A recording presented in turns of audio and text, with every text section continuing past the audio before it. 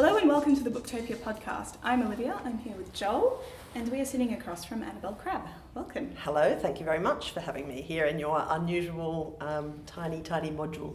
It's like a fake lounge room, but with 3 people and all this sound gear in it. We try and make it cosy. Whether or not we succeed is completely It's got a slightly creepy vibe, but anyway. It does, yeah. Particularly that sheet over there.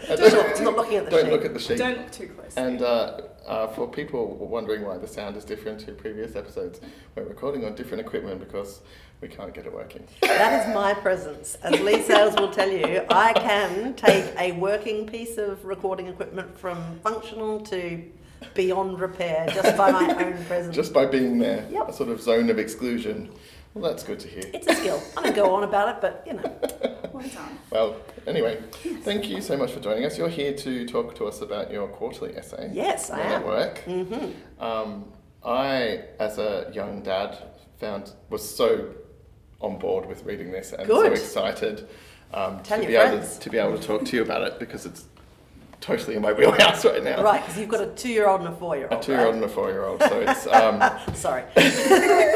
so there's a lot going on at the moment at my house, and both me and my partner work full time, so there's a lot of balancing that goes on. I feel you. Yeah. So I found there's so many things to talk about in this, but one of the things I think is most interesting and at the core of the essay is this idea that there's a give and take between men's rights in the workplace and women's rights when it comes to flexibility and parental leave. And you can't really look at just women's rights and being family friendly without talking about how men are disadvantaged when it comes to flexibility and Right. And I think honestly for decades we've had this real problem with joining the dots when we talk about gender and workplace culture and the domestic division of labour and so on. And this is something that I started writing about and thinking about in The Wife Drought, which I wrote in, I think, 2014. But it just completely puzzles me that we kind of have all this head scratching about, why women are underrepresented in kind of leadership positions or in senior roles in lots of organisations. And then we kind of head scratch a bit about why they do more of the domestic work. And we don't join those dots together and see that the way people behave at work is like really closely associated with what the hell is going on for them in the rest of their lives, and the decisions that women make about how they'll work are often really tied to the decisions that are available to quite often the men that they're in a relationship with. So as long as women and men still get together and have babies, then you've got this connection. And often I think we take too little notice of that. Also, I mean, what I've written about in this essay is really about men's experience at work, and we're sort of cutting women out of the picture and just saying, look, why do they decide, not to take parental leave, even if it's officially available to them? Because I think this is a really hidden phenomenon where there are companies and employers that do have a parental leave scheme, but somehow on this sort of deep and molecular level, the dads know that it's not really for them, And you do have this amazing, when you actually strip it back and look at it and look at the behaviour, it's so bizarre, the different standards that there are for men and women in lots and lots of organisations where women are, it's expected that when they get pregnant, they'll probably be asking for flexible work or to return to work part-time or certainly for parental leave, whereas it's still kind of mildly surprising if, the father of a young baby does the same thing. And I think that's so bizarre because, in the last 50 years, women have changed a lot in terms of how we manage our lives, and it's now more likely than not that we'll be in the paid workforce when we're parents. But yet the evolution of how men manage work and family just hasn't happened, And there's this absolutely terrifying graph. There's only one graph in the essay, I know, right? And so that graph was compiled by this great researcher called Jennifer Baxter, who works at the Australian Institute for Family Studies. If you go to the AIFS and look at some of their great pieces of work on fathers and parenting and stuff like that, it's her work. She's really, really terrific. So she put together just this very simple graph that shows you the average experience of men and of women over the first 12 years of their child's life, right? So it shows you what happens to their rate of domestic, how many hours of domestic work they do a week, how many hours of childcare they do a week, and then how many hours of paid work they do a week. And the disparity between the experiences of men and women are just so visually shocking that Jennifer says that whenever she shows this graph, people just go, oh, and it is a bit like that. I felt that way, honestly, right? seeing because it kind of, those sorts of graphs kind of crystallize the things that you think are probably happening just from, and you know, all of us know all sorts of different kind of people, right? Like, you know, all of us know stay-at-home dads, all of us know stay-at-home mums, all of us know two double income full-time workers, all of us know single parents. Like, we all know this whole sort of rainbow of different arrangements. But when you look at the average set of circumstances, or how across this whole nation people generally work things out, it's amazing. Yeah. It's amazing how little's changed, particularly for that. Considering women have been in the workforce for over a century. Right, yeah. And we have a prime minister of a country who has a newborn baby herself and is still running the country. Mind you, people freaked out a lot about that. Oh. That was a big That's freak the out. jumping off point for the essay, isn't it? Is the disparity between how Jacinda Ardern is treated compared to how Scott Morrison and Josh Frydenberg are treated. Right. When they have, as you say, the first two deputy and leader of Treasurer the and Prime Treasurer Minister. and Prime Minister combo with primary school age children. Yeah. And literally nobody asks them about it at all. And it was just not that long since everybody had absolutely lost their shit about Jacinda Ardern and, oh my God, how's she going to manage? And when, it was such a crazy week when Malcolm Turnbull was tipped out. You know, like, at the beginning of the week, it was like, wow, is Peter Dutton going to be the Prime Minister? And then by the end of the week, it was like, well, no, it seems that Scott Morrison's going to be the Prime Minister. And then, you know, suddenly there's Josh Frydenberg.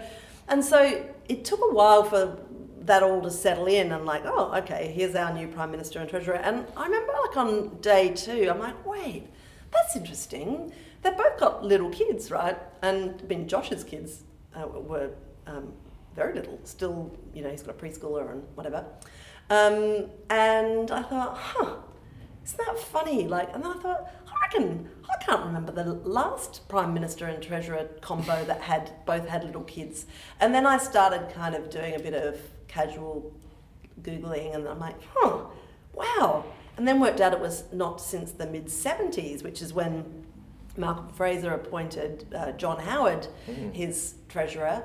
So this is kind of an unusual thing. These two guys have both got young children and they're juggling these huge jobs, and not one person even asked, you know. Whereas if it had been like, you know, Nicola Roxon and Tanya Plibersek, or, you know, Kelly O'Dwyer and, you know, whoever else, I mean, that would have been question number 1, right? Yeah. Like, wow, how are you going to work this out? And for me, it just really, it threw into such clear focus the differing expectations we have on parents in politics, depending on whether they are mothers or fathers, and it's something that you see through the broader workplace as well. And the fact that they didn't even know how to answer it when you did finally ask them, that it was almost like a language barrier. Right, and I mean, look, I don't mean this in any way to suggest that those two are not massively, you know, engaged fathers, or, you know, because they are both inordinately close to their kids, I think. But it struck me because, you know, as a person who has been a working mother for, 12 years now, it is probably, for example, on Lee's and my podcast, whenever we do live events or question and answers, it's how do you juggle everything is like the question number 1. And I think it's a bloody good question, and it's the question that I always want to ask people too. Oh, how do you make all this stuff work? And I think that working mothers have been learning from each other that stuff for a long time, and all of us have got this kind of almost like a laminated little card in our purses, like, well, this is how it works in our house. But what I found when I asked the Prime Minister and the Treasurer about it was that I had to kind of rephrase the question a couple of times even to make it clear what I was talking about. And both of them sort of said, they basically said, because this is true, look, our spouses do most of the day-to-day stuff and, we're trying to Skype when we can and, do all that sort of stuff. But I was sort of like, well, who wants to, I wanted to know, like, who takes them to the dentist? Who does pick up, what happens when they're sick, So I think there's a language that women have around managing that stuff that is sort of, it just isn't on the whole spoken by men. And that's partly because we have an expectation that that's not their job, or that that's, not something where they are the last person standing to pick that stuff up. Now, and look, this essay, by the way, is not a massive whine about that. I genuinely think, like, looking back at my own kind of life and career, like, I've totally changed the way that I work to reflect the other demands on my time, and that has led to all sorts of really interesting ideas that I would never have had if I'd just always had someone else looking after my children and never had to change my hours or think, okay, how am I going to still have a job and still have job satisfaction, but also deal with all this other stuff that I've now got to do. And that actually has been a great professional boon, as well as a great pleasure to be able to spend time with my children. Yeah. And I think, seriously, women get chucked into that because they have the baby, there's this physical event that takes them away from work, and then they think, oh, well, what can I change up? How can I change? Whereas I think men miss out from not having that. I think it's men get it when they get made redundant, or they used to have it when they got conscripted. But it's been a while since anyone got conscripted. So I do think, while I would never argue that all men desperately want to pop off and look after babies or whatever, I do think what research there is shows that millennial fathers in particular, like younger fathers, do want to work more flexibly, do want to be more involved, are conscious that the expectations of them as fathers are more profound and deeper than the expectations on their fathers were, and yet they've got a spidey sense that, like, it's not necessarily going to be cool all the time with their employers. And I think it's really sad. It's really, it is. I mean, when I got this job, I 100% planning on doing 50% of the parenting because my partner is full-time employed as well. Yeah. And so it was part of the conversation at the very beginning, and I was terrified. Yeah. I was really worried that if I asked, I had to make it clear from the beginning, I'm going to need to be able to leave. I'm going to be doing pickups. Yeah. My partner's doing drop-offs. That's the split that would confessing come to up your with. drug habit. But you need to... Look, I've got a bit of a shoplifting thing. Yeah. Also. And they were fantastic. I'm not saying that, but I was really worried about it. And I don't think every workplace... Because you think maybe if I'm up for this position, there'll be another guy who doesn't, have those complications, and that would definitely be the case in a workplace that doesn't involve so many books and women. Yeah, well, I mean, the publishing industry is lady heavy, right? But the interesting, while we're on, one thing that I thought about actually more recently than I should have was, there's heaps of female-dominated professions, like, and publishing's a really good example, right? And those employers tend to have really good parental leave schemes. And, they tend to have... They disproportionately have to pay so much more. Yes, that's right. So what I don't mean really good parental leave schemes. I mean, they have regularly used parental leave schemes, right? So essentially, they're kind of subsidising the employers of those women's husbands, Absolutely. right? Which you put that in the essay. That was really eye-opening. I know. I'd never thought about that. I'd never thought about it either until I was giving a speech at something. It was actually around when I released The Wife Drought, and this great woman came up for a bit of a chat afterwards, and she just said, "Oh, look, I've got a workplace that's quite female-dominated, and I offer a good parental leave package, but I'm sometimes really shitty that all of my staff's husbands don't take any parental leave. So it's my staff that are, taking leave, and then also I'm, working out flexible work for them and whatever. And I just think, I wish that those husbands' employers would put in a bit, because I feel like I'm, raising the next generation here. And I think she probably has a bit of a point. I absolutely agree with that. I think that's really true. I think it comes down to, even when I remember the feeling of going through the policies of my employee contract at the time that I knew my son was going to be born. I wasn't working here.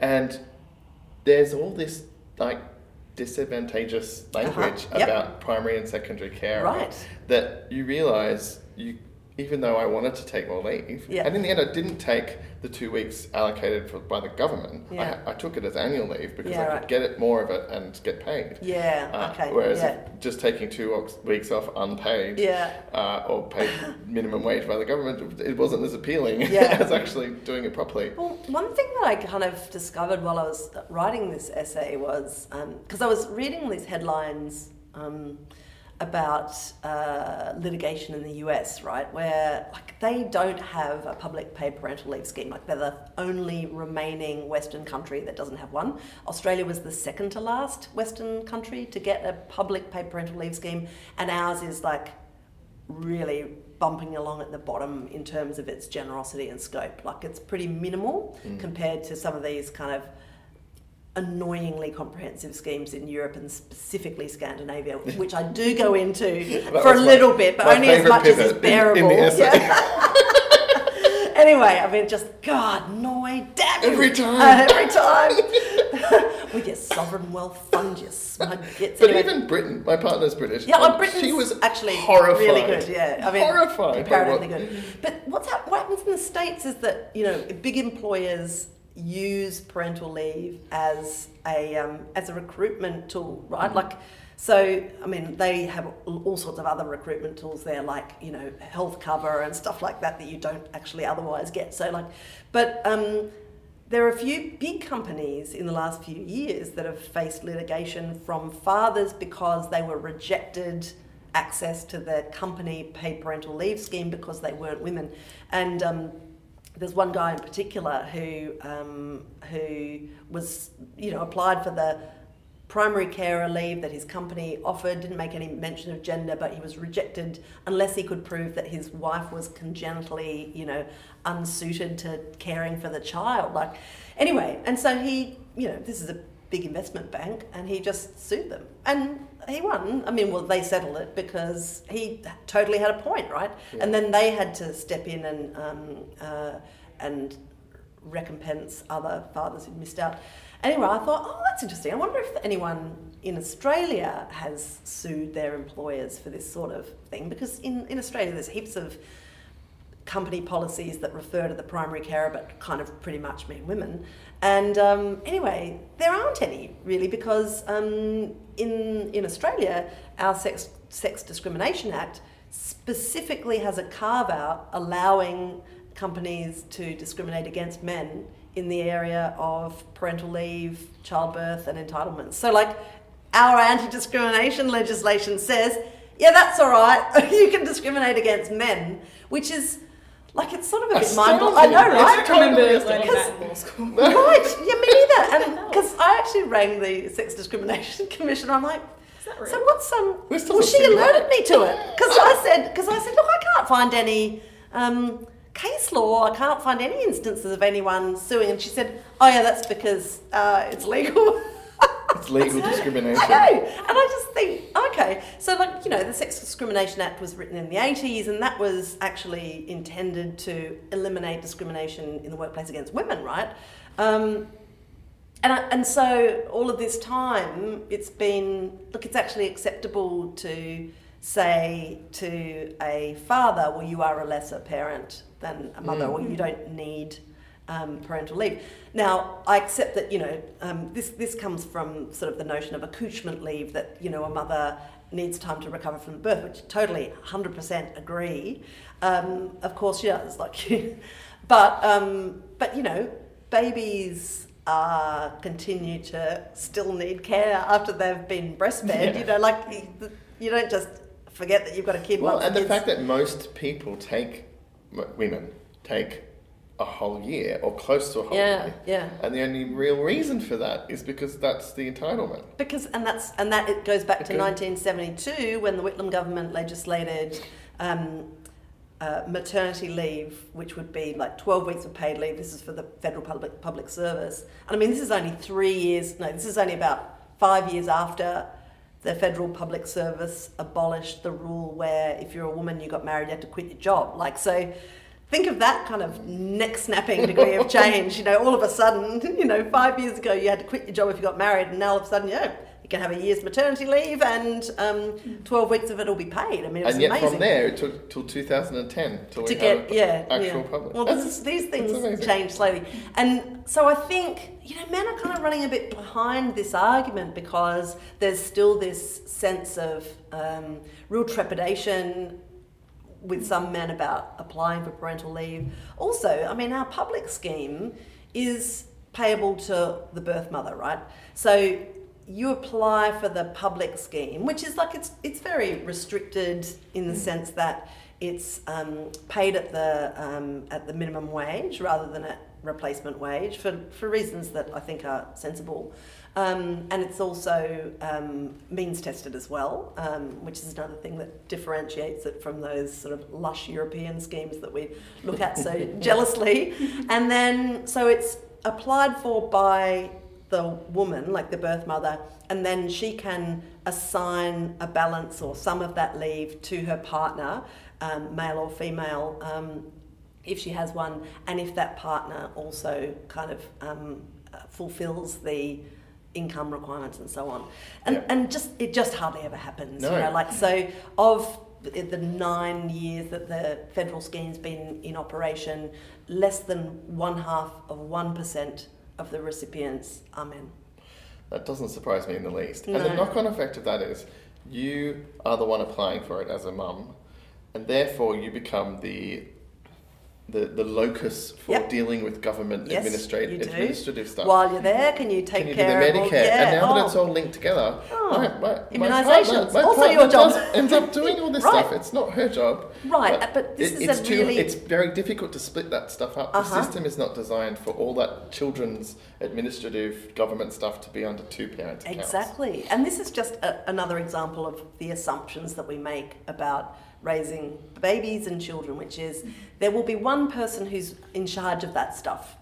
And look, I mean, 50 years ago when you had heaps more stay-at-home mothers, then okay, that makes some sense. But now, that's really changed, and it's more likely than not that you will have two incomes in a household. Now, the tricky thing for women is that they've hung on to all of that responsibility and domestic work as well as having to earn an income in most circumstances. So that's why you see this sort of incredible increase in anxiety and kind of stress among, those Hilda surveys that are done reliably find that the most stressed out people in Australia are working mothers with young children. Absolutely. Yeah. So what's the key to unlocking this?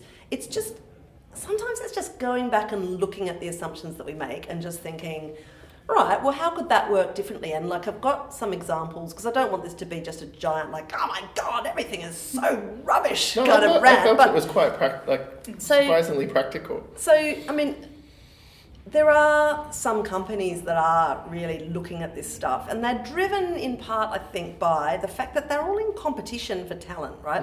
And they're aware that you've got this cohort of fathers coming up that are that want to do things differently, and if they can offer flexible work packages to prospective employees, they've discovered that people are become more loyal. They think better of their employer.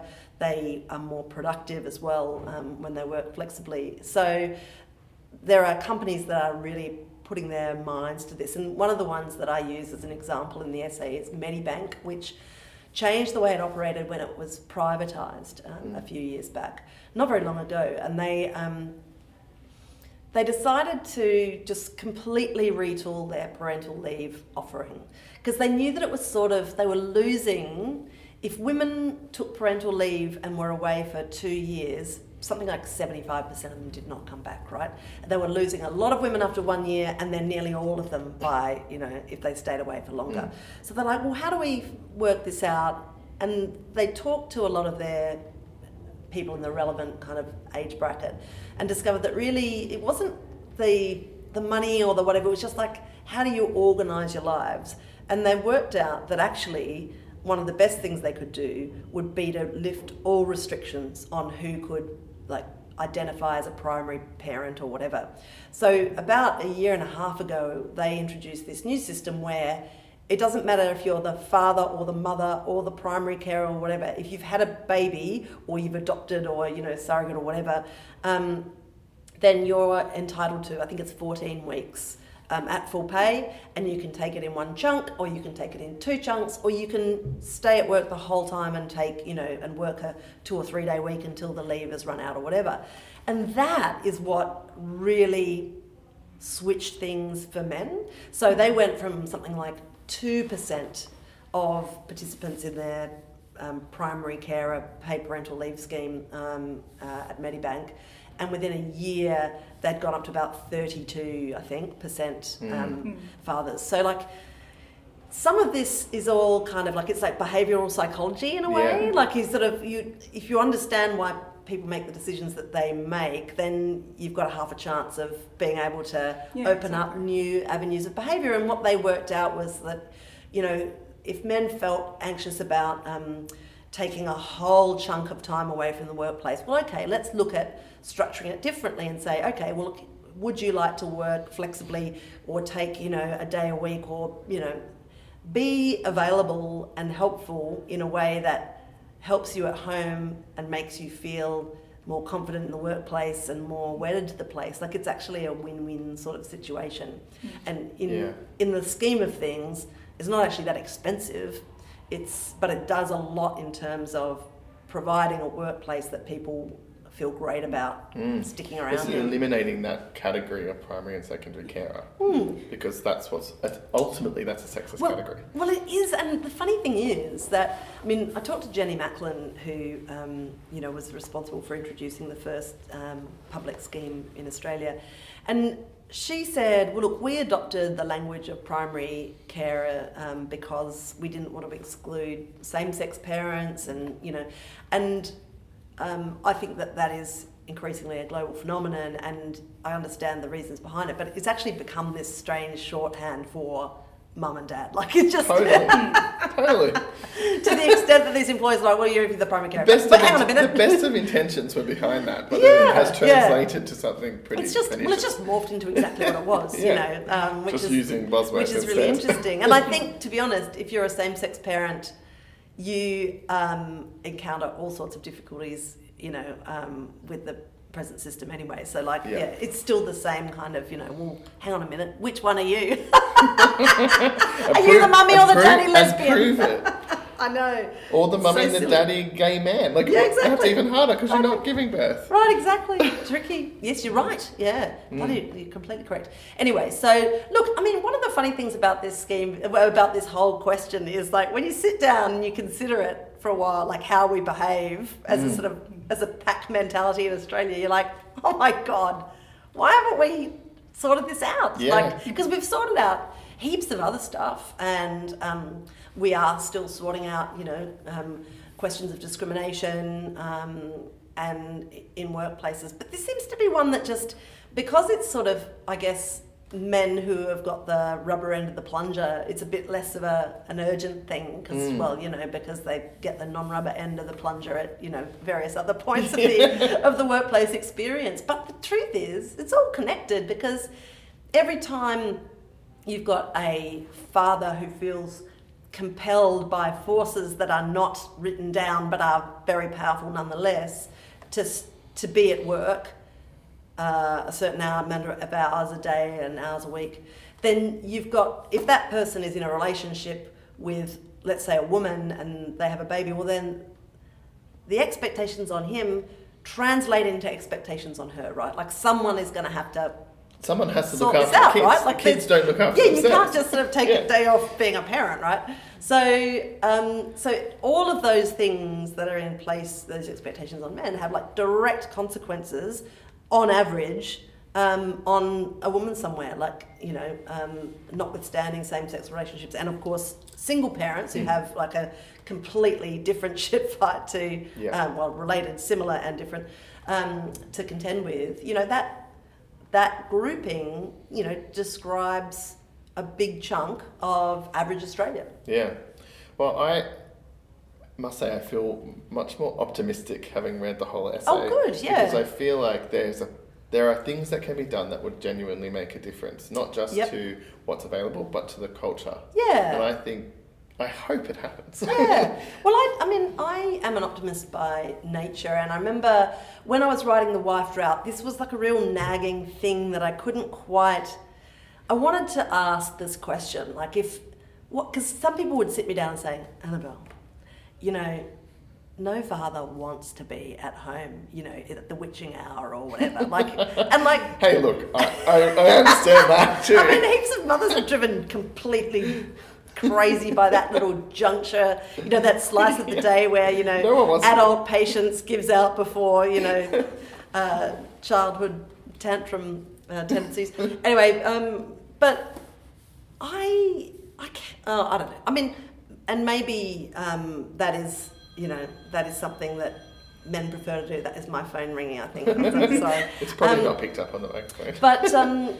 But I do, you know, there is, the research that there is indicates that there is a significant proportion of fathers who would like to work differently but don't ask because they feel that they can't, or that it's not really meant for them, that flexible work and parental leave is something that's intended on some level for women and not for them. And like that is a really, really common instinct among men.